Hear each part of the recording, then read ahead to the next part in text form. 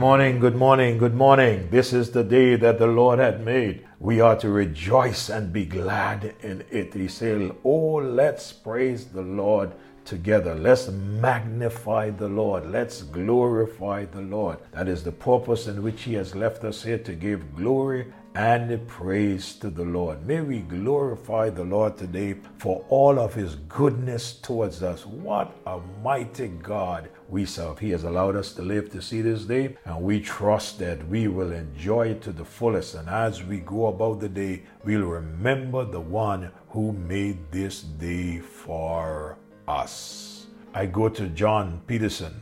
He wrote the song, "Isn't the love of Jesus something wonderful?"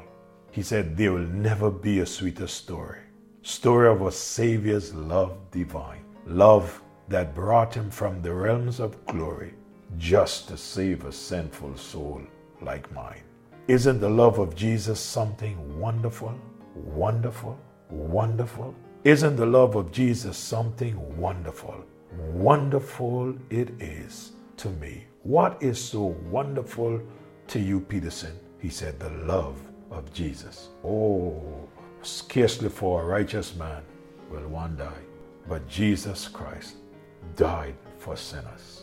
God commended His love towards us in that while we were yet sinners, Christ died for us. And He took sinners, cleansed sinners, and poured within sinners His righteousness, and declared us to be righteous, and adopted us into His family, and left us here on planet Earth, watch, to let people know how well He is. What a wonderful Savior He is to all of us. I'm speaking to you singles, that though you're single, you should not be in a hurry. Please take your time. You have come all this distance.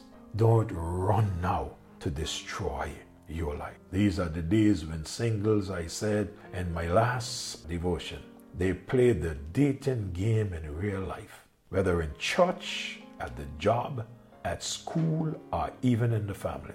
Somebody is always trying to make a connection. But I say to you today, wait with the right attitude. Do you know that Adam was single and Adam was waiting? For in Genesis chapter number 2 and verse number 15, the Bible says, "And the Lord God took the man and put him in the garden of Eden to dress it and to keep it. And the Lord God commanded the man, saying, Of every tree of the garden thou mayest freely eat there, but the tree of the knowledge of good and evil thou shalt not eat of it, for the day that thou eatest thereof, that the day thou shalt die. And the Lord God said, It is not good that a man should be alone. I'll make him a helpmeet for him. And out of the ground the Lord God formed every beast of the field, every fowl of the air. And He brought them unto Adam to see what he would call them. And whatsoever Adam called every living creature, that was the name thereof. And Adam gave names to all the cattle, to the fowls of the air, and to every beast of the field. But for Adam there was not found an helpmeet for him. And the Lord God caused a deep sleep to fall upon Adam. And he slept, and He took one of his ribs, and closed up the flesh instead thereof. And the rib which the Lord God had taken from man made He a woman, and brought her unto him. And Adam said, This is now bone of my bone and flesh of my flesh. She shall be called woman, because she was taken out of man. Therefore shall a man leave his father and his mother, and shall cleave unto his wife, and they two shall be one. In this text, Adam was busy obeying God's command. It was God who said it was not good for Adam to be alone. Adam was asleep when God brought his wife. He was minding his own business, just like God knows exactly where Adam is or was. God knows where you live. He will bring him. He will bring her.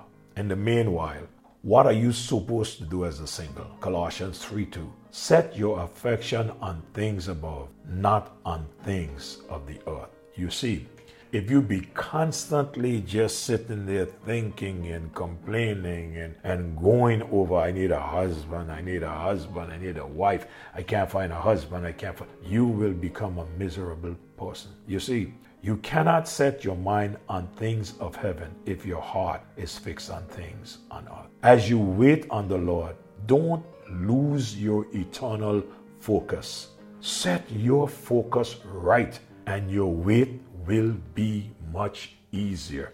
If God has someone out there for you, you need not worry. That someone God will make sure that you get if He has someone for you. But if He intends for you to be single and there is not someone out there for you, and you go out there and you find yourself for someone, you will regret that. What am I saying?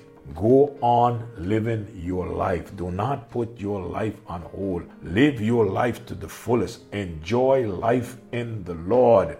Don't just stop there worrying. Oh, I need a husband. I need a wife. While you're waiting, have a clear picture in your mind of what you want in a mate. Some people say, I pray for a husband. Well, just go stand up by the road. The next man passed. That's a husband. Or people may say, I pray to have a Christian man. If any man knows that you are praying to have a Christian man or a Christian woman, and you ask them, are you a Christian? And they're like you, of course they're going to say yes. You see, when I say picture what you want in your mind, I don't mean what he must look like or what she must look like. I am not saying picture that he must be handsome. Picture how tall, how dark, or how clear. No, not how well built or how smart.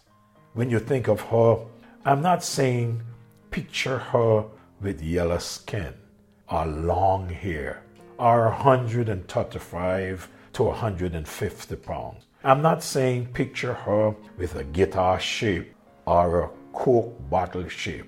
That may be good looking to the eye, but you can have all of that and be miserable for the rest of your life. What the Bible says about who you should have. 2 Corinthians chapter 6, reading from verse number 14. 2 Corinthians chapter 6, reading from verse number 14. What the scripture say? Let me read that for you. Verse 14 and 15. Be not unequally yoked together with unbelievers. For what fellowship had righteousness with unrighteousness? And what communion had light with darkness? And what concord had Christ with Belial? Or what part had he that believeth with an infidel? This concept came from Deuteronomy chapter 22 and verse number 10. Thou shalt not plow with an ox and an ass together. Be reminded, if you marry a son of the devil or a daughter of the devil, you must have problems with your father-in-law. Always remember that. If you marry a child of the devil will be your father-in-law. And if you are a child of God, watch, you must have problem with him. He said, can two walk together except they be agreed? Be reminded of something else. Not because someone is a Christian means that their spiritual desires are the same as yours.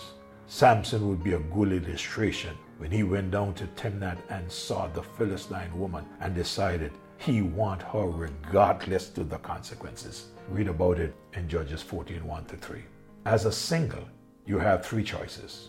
1, gripe and complain because your biological clock is ticking and you want somebody. 2, hold on to the next available person that comes along. Or 3, wait on the Lord. Continue to be your best for Him while you wait. The choice is yours. Which one will you choose? I trust that I was able to help you somewhat in these mornings single. Next morning, we will go back and share a little more about married and miserable. Our Father, thank you. Thank you, Lord. Thank you, Lord. Thank you for every listener. Thank you for every word. Thank you for the words where we have found them in your Bible. Be with every single person, dear God. Oh, God. No one understands like you. So we pray that you will meet their needs, dear God. But at the meanwhile, Lord, that they would seek you first and then let everything else be added. Bless, guide, and direct. May these devotions strengthen us as your children, and may your church be strengthened. In Jesus' name I pray. Amen. God bless you. Have a great day in the Lord.